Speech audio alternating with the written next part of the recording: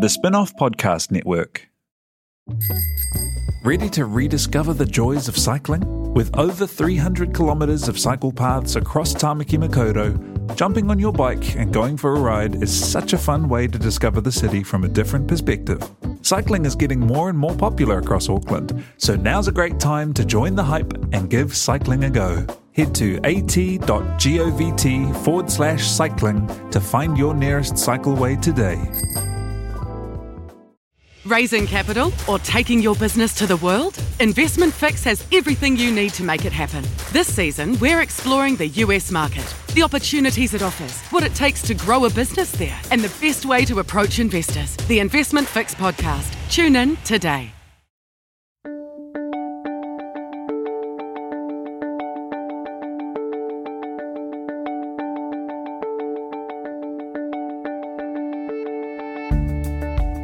Kia ora and welcome to The Good Citizen. This is a new podcast with a broad remit in which we talk to interesting people who have good ideas about how to make the places we live in better.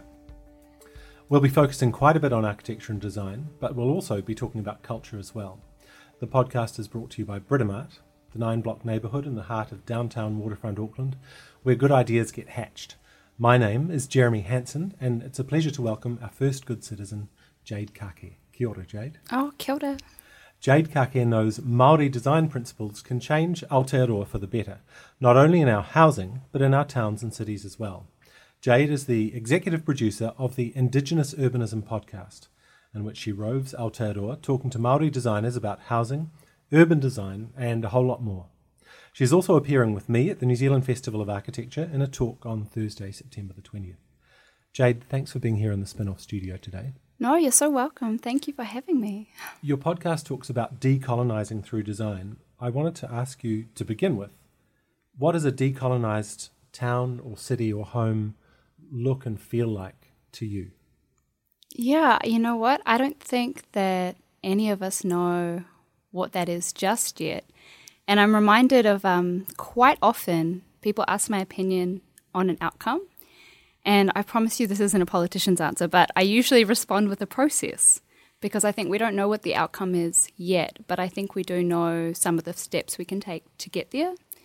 And so I really think that it's multi-layered and it incorporates so much more than architecture and design. It's also our political systems, our economic systems, our dominant modes of thought, our scholarship, our theology. Like there's so many layers to decolonisation.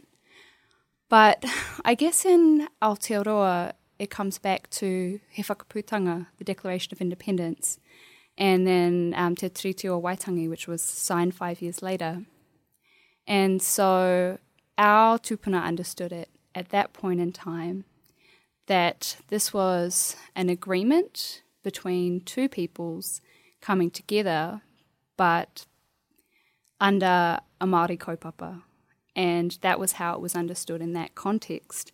So I think sometimes this idea of biculturalism fails to encompass what all the decolonisation can be or could be. Lately I've been having discussions about it, and I've used the Kingdom of Hawaii as an example, because although Hawaii is illegally occupied currently by the United States, was illegally annexed, prior to annexation, it was actually a constitutional monarchy with citizens who were not Native Hawaiians, with trading posts and embassies around the world. And I think that provides a potential model for the future. Now, I haven't even talked about architecture yet, so I just wanted to kind of broadly think and talk through some more political thoughts on decolonisation. But I think it's relevant because if you're not in the correct frame of mind about what decolonisation is and could mean, then it's impossible to design in that way. So I think we're at this point in time, maybe we won't get the radical political overhaul that I'm kind of suggesting, but I do think with this process of treaty settlements, we're starting to see, particularly our post-settlement entities, attain economic sovereignty, which I think is the precondition for political sovereignty. And if you look at the likes of, say Waikato Tainui, they have a lot of decision-making in their rohe, and those partnerships are getting stronger and stronger. So to get to the podcast, on the episode on Rangiriri Pā, which came out last week, through that process, Waikato Tainui, NZTA and their partners developed a really robust and solid treaty-based partnership model that's since been rolled out on a lot of other projects. And so the relationship's at the right place, the decision-making is at the right place, and that's how you get an outcome like Rangiriri, which hadn't really been done previously. You have a master's in architecture, so that's the field that you're advocating from. It struck me as I listened to the podcast that your optimism about the change that you've just described is amazing, and I wanted to ask you how you remain optimistic, given that it must be just as easy to be furious that these principles and these approaches have been ignored for so long. I am so fortunate to be living and working at this point in time, where a lot of the really challenging groundwork has been done by our parents, by our great-grandparents, by our grandparents, by all of those previous generations. And we're the generation coming through that's really been able to see change. And I think if you get those wins and they're not too far apart and they keep coming, and yes, you might get some losses in between, but if you get enough wins, then actually it's possible to keep going and to remain optimistic that positive change is possible. So I think it's a lack of timing, perhaps more than anything else. But I know for myself and especially for my peers, we don't take that for granted. We know that we're fortunate that we're empowered to be effective, and we know that we're fortunate to be supported by the generations who've gone before us as well. What do you think has changed in recent times that has made the changes that you're documenting in your podcast take place and seem to be happening in a really exciting wave? Yeah, I would say establishment of the Waitangi Tribunal in 1975 was a real turning point, as well as the other things that were happening in the 1970s, termed the so-called Māori Renaissance. There was a lot of political activity and a lot of political rights for Māori were won at that time. And I think we've really seen exponential and rapid growth in that since then. I do think the last 5 years have been particularly good for architecture and for urban design and for our profession.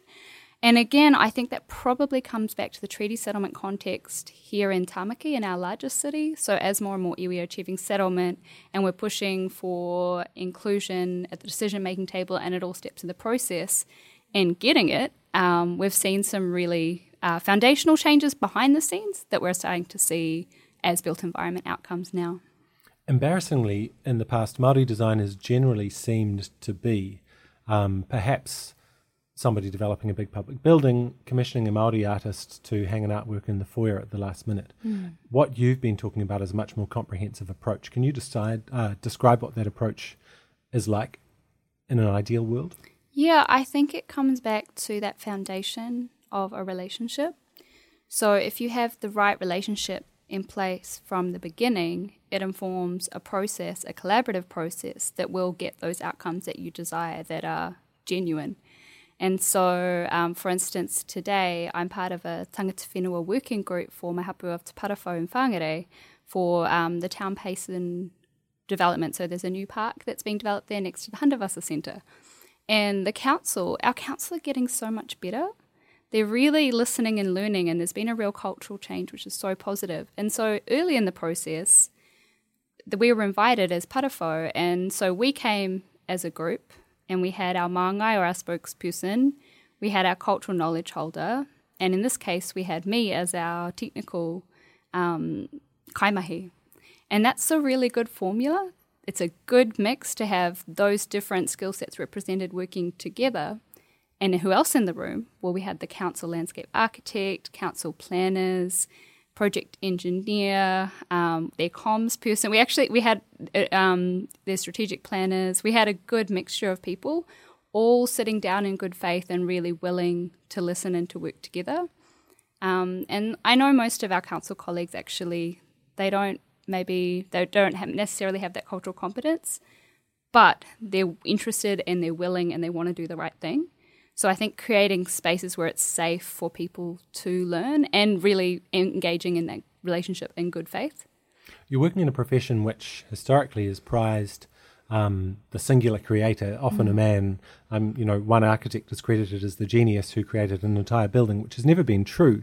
But it also made me think that the culture of architecture probably doesn't favour the sharing of ideas, and that perhaps there's been some fear on the part of architects or urban designers that if they consult too much, the power of their idea might be distilled into something that's wishy-washy.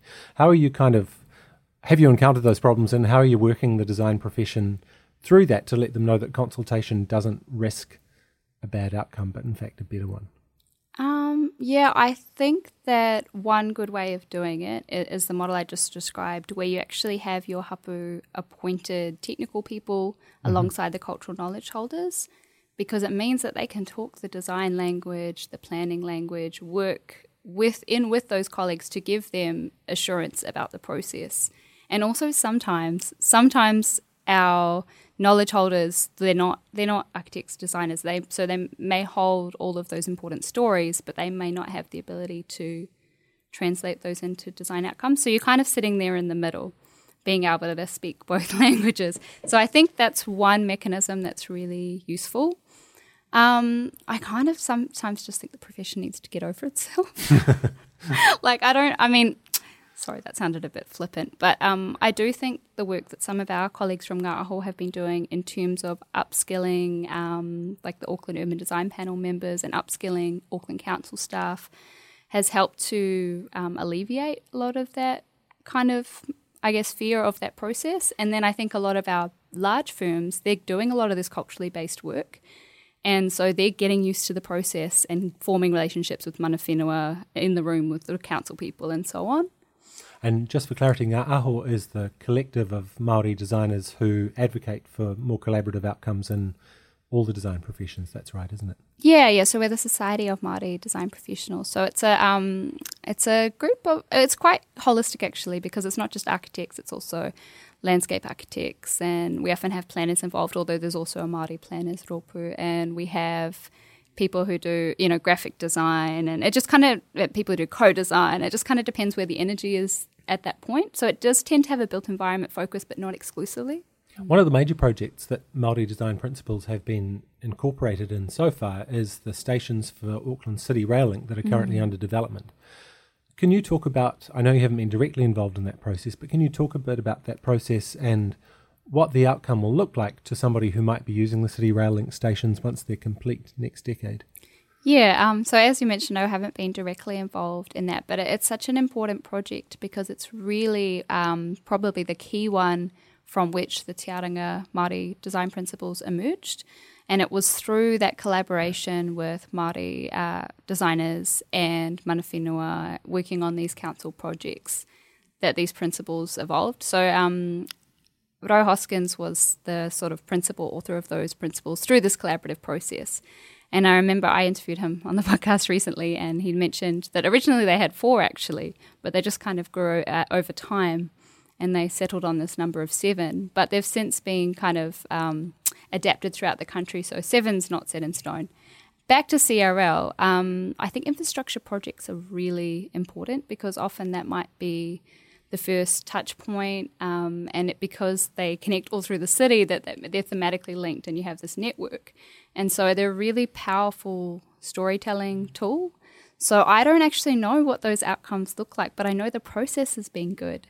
And so I think what it will do for people who live here and people who are visiting, it will give them a sense of place, and it will give them visual cues and references that can anchor them and connect them into the landscape and the culture and the histories of this place. It struck me listening to the podcast that a lot of the design principles you're talking about would also be considered fundamentals of good design in any other cultural context.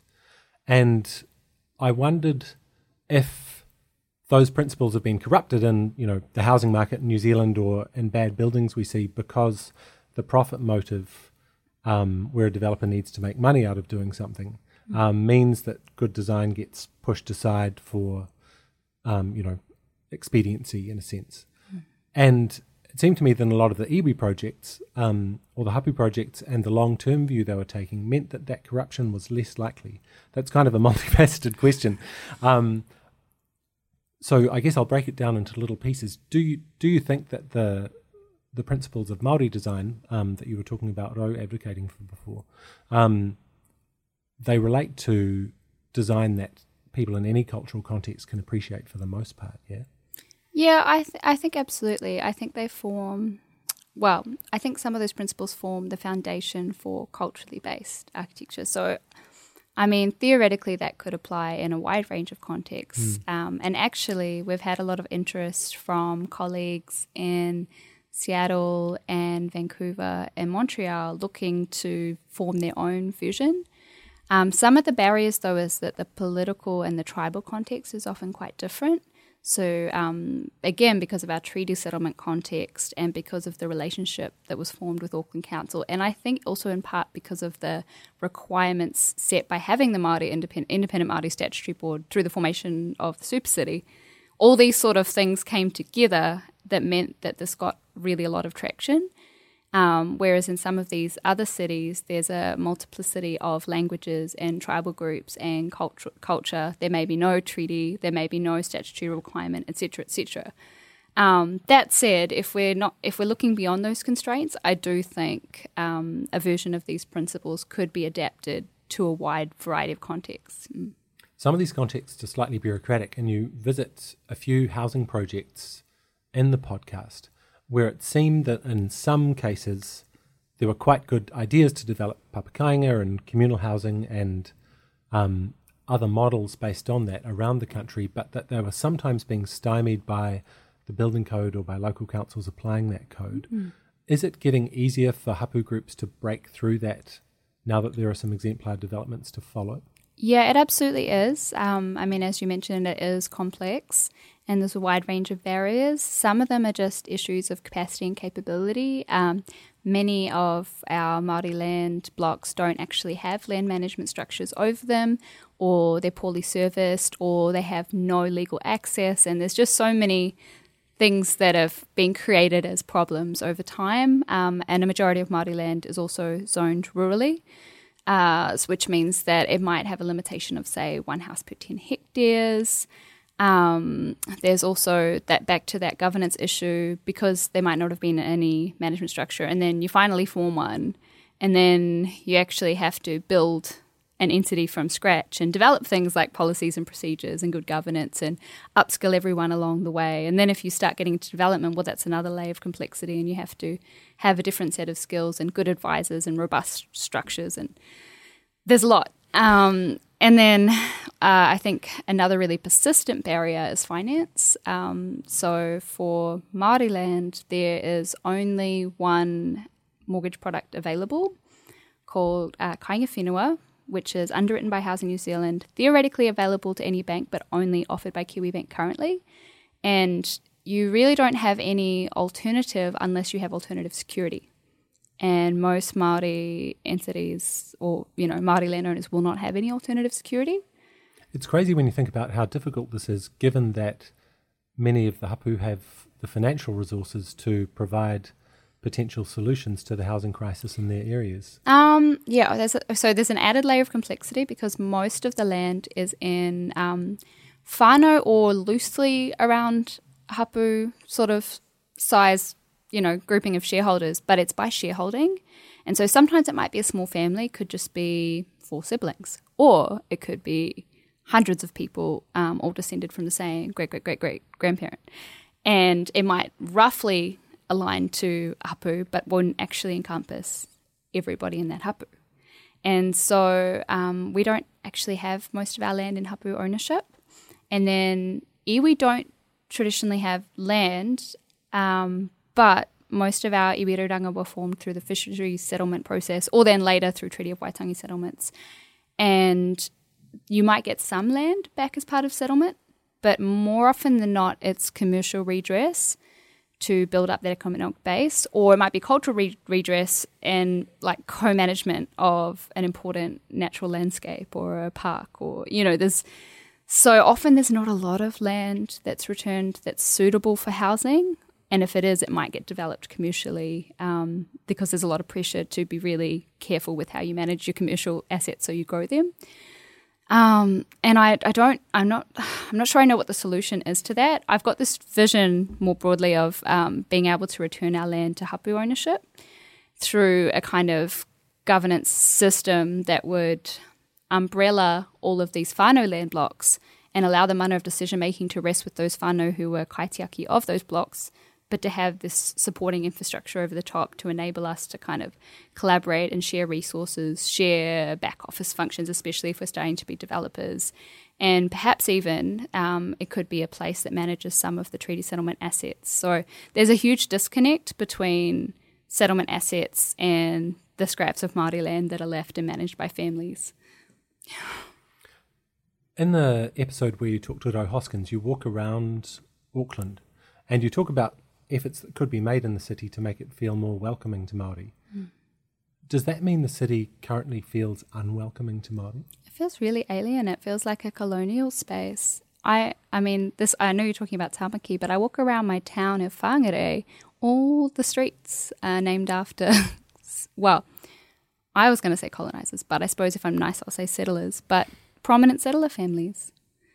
And that were there for a while and then either stayed there or... But some of the people that we've named major streets after were like in Whangarei for like 20 years and then, went back to England or wherever they went or went on to Australia. I was reading a report, like a historical report that was produced for council to inform some of their kind of design work, and it was very heavy on settler history. And I learned a great deal, but I was like, wait, so we named that whole park after that guy that was there for 20 years? Like, I just think that's a bit rude. But again, because we're getting invited to the table now and we're able to be involved in naming and cultural narratives, that's starting to shift. But it's quite painful because we remember the events that have happened and remember the people involved in the places where these things happen. And the treatment is often of these places is very disrespectful. Like something we talked about today even around the area where this project is happening. It was a urapa, and then settlers came and they just put farms on there and they got told, you can't be doing this. And they were just like, oh, well, too bad, Māoris, And that happened a lot everywhere. You grew up in Australia and were born there, I believe, right? What made you move to New Zealand and how does it feel different as a Māori practicing architecture? Yeah, no, that's kind of an interesting story. So I grew up really close with my koro, my mum's dad. And so he used to bring me home, and I don't know if I would be the same person or feel the same way about things if we didn't have that relationship and if he didn't feel it was very important that I was grounded and knew where home was. So I'd come back and, a little Australian girl, but I'd stay with my aunties and they'd be like, oh, girl, you know where home is? And I'd be like, oh, yes, auntie, don't want to contradict, but I'm so, but it got in to my head and I never actually forgot it, and they made sure that I knew where I was from and where I belonged, and that's always been a really core part of my identity. So I don't know, I mean, I lived in Australia for a long time, but I never felt Australian, and maybe because being Indigenous somewhere else, I was really aware of growing up on Bunjalung country and really aware of the kind of like ugly racism and impact of settler colonialism on the local people. And I don't pretend to be knowledgeable on Bunjalung culture, I'm not, but I just really felt uneasy with it. And I think that was part of the motivation to move home. Like, I went to the University of Queensland actually for my undergrad, and they have this really interesting Aboriginal Environments Research Centre. And I was like, oh, I actually really want to be doing architectural work like this, but I want to be doing it with my own people. And maybe I better go back there to figure out what that means or what my contribution could be. You're now doing that kind of work near Whangarei. With your own practice. Can you talk about the projects you're working on there and what you're aiming for and how they make you feel as a practitioner? Yeah, well, it's been on a really nice journey actually, because so I stepped away from my work at Te Matapihi, National Māori Housing Advocate, in early July, and I think because it's been a few months now, I'm only just realising how difficult that was to be working really intense workload, very high stress role and traveling constantly. I think because I was so passionate about the kaupapa, I didn't notice the poor lifestyle until now I'm living properly again. I'm like, oh, okay, that was not the best in that way, although I'm really proud of the work that we did. So for the last few months, I've just been on a kind of process of resetting and refocusing, and it's been really great to get back to architecture and back to design as my core focus, because now when I get asked to do projects that are at home and in the area that interests me, I can say, actually, yes, I can do them, not I'm getting on a plane to Wellington. And so I've started up a studio called Matakohe Architecture and Urbanism. So Matakohe is Limestone Island in Whangarei Harbour. And that was the tupuna pā site of Kukupā and Whitiao. And that's who everyone from Te Parawhau descends from. And our whānau, our kāinga, or our village, which is actually where my grandfather was born and raised, is directly across the water from Matakohe. So you can see, you see it all the time from our whenua. And they used to sort of go over there and go to Mahinga Kai and get kai around there. So, and then I was over there actually, I think it was last year, and I was looking at our whenua that I've been working on development plans for and going, wow, I just can't wait for the future when it looks really different, because our papa kāinga is re-established there and we're connected in with town, and our city actually looks like us, and these other villages, they exist again too. And I don't know, it was just kind of a really nice moment for me there. And I just thought, when I was thinking of what would be a good name, I thought of that moment and of that story. Yeah, and so I've got a few projects on the go at the moment. So we've got two papa kāinga, one at Pihiawari, which is in Glenbervie, just past Otuiho, past the falls. And the other one is at Reberewa, which is just south of the port area. And so I've been working with my whānau on both of those projects, and we're just putting in the funding application this week to Te Puni Kōkiri for project feasibility, which means we'll be able to start design work around December, January. And so by June, July next year, we should be putting in our papa kāinga development plan, which is roughly, it's the same as resource consent stage, but in Whangarei we don't need resource consent for papa kāinga anymore. And then we'll be moving on to the next stage, which will take us through to building consent. So one development will probably be around 50 homes, but 6 in the first stage. And the other one will be around 100 homes, but 10 in the first stage. So we've got a really unique and exciting opportunity, and it's been a long time coming. Anyone who knows me is like, oh, you've been talking about that for years. I'm like, yeah, but we're making progress. It's just slow, okay? Like, one of them didn't have a trust. It took us 6 years to form a trust. But things are moving now. And then also doing some of this cultural landscape work. So I've just joined this tangata whenua working group around the town based on cultural narratives. I'd really like for our council to consider developing a cultural landscape strategy across the whole city, because they did a city centre redevelopment plan, which in terms of urban design, it's really good. It reflects international best practice. I couldn't see anything contentious in the urban design. The problem that I saw is that they articulated that, Whangarei needs to have an identity that's distinct, not generic. We need to have a point of difference. But they stopped short of defining what that is and could be. And there wasn't really any evidence of Māori involvement in that plan. But the point is, they're involving us now in projects. And I think as we're developing this good faith working relationship, there'll be an opportunity to develop a wider strategy, so we're not just doing these little projects in isolation. Taking you back to the papa kāinga for a moment, how will that look or feel different to a conventional Pākehā subdivision? Yeah. Well, I think it's the balance of private and shared space. So usually you might have clusters of homes, maybe 6 or 8, that have a relationship to one another, and they could be joined, they could be separate. We're still going to have to work through what density feels appropriate for us. And then also you would have communal facilities and communal areas. There's usually no fences, so you use landscape to articulate those boundaries. And you also need to ensure, I guess, that the way the house is oriented and the way the spaces are oriented, they do promote those positive interactions between whānau members and with your manuhiri or visitors coming. So some other things might be just making sure that the kitchen and living areas overlook a communal play area. So your kids might be running around, but you can still stay in your house but see what they're up to.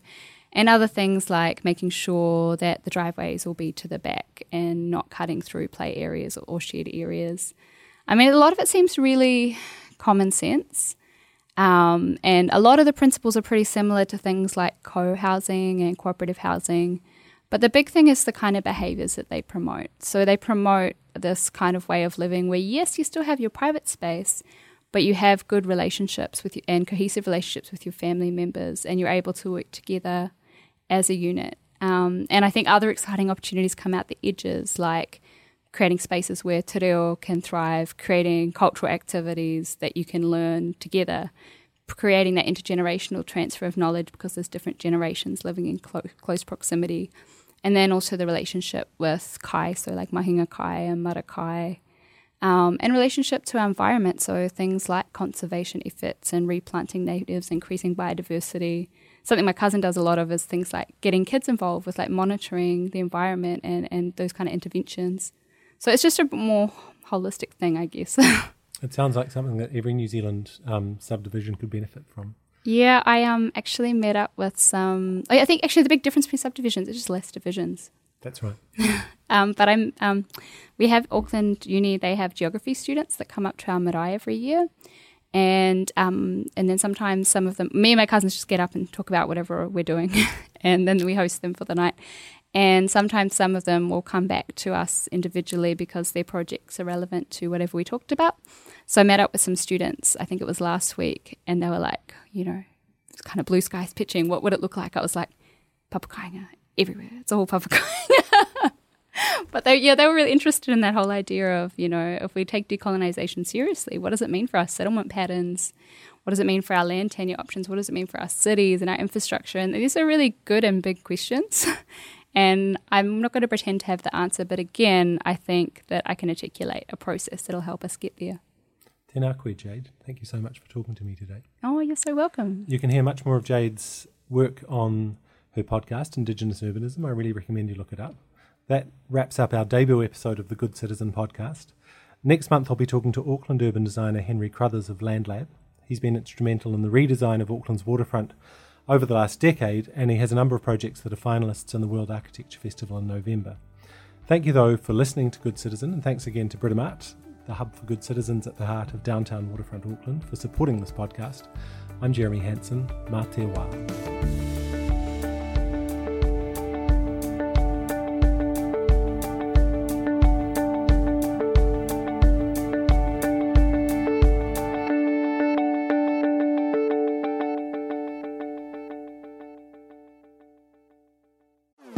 Talofa lover, I'm Madeline Chapman, editor at The Spinoff.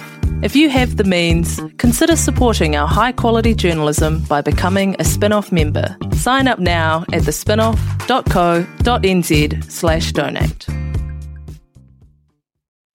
Kia ora e te iwi, Te Aihe Butler here, podcast manager at The Spinoff. If you enjoy listening to our podcasts, consider supporting our mahi by signing up to become a Spinoff member at thespinoff.co.nz/donate.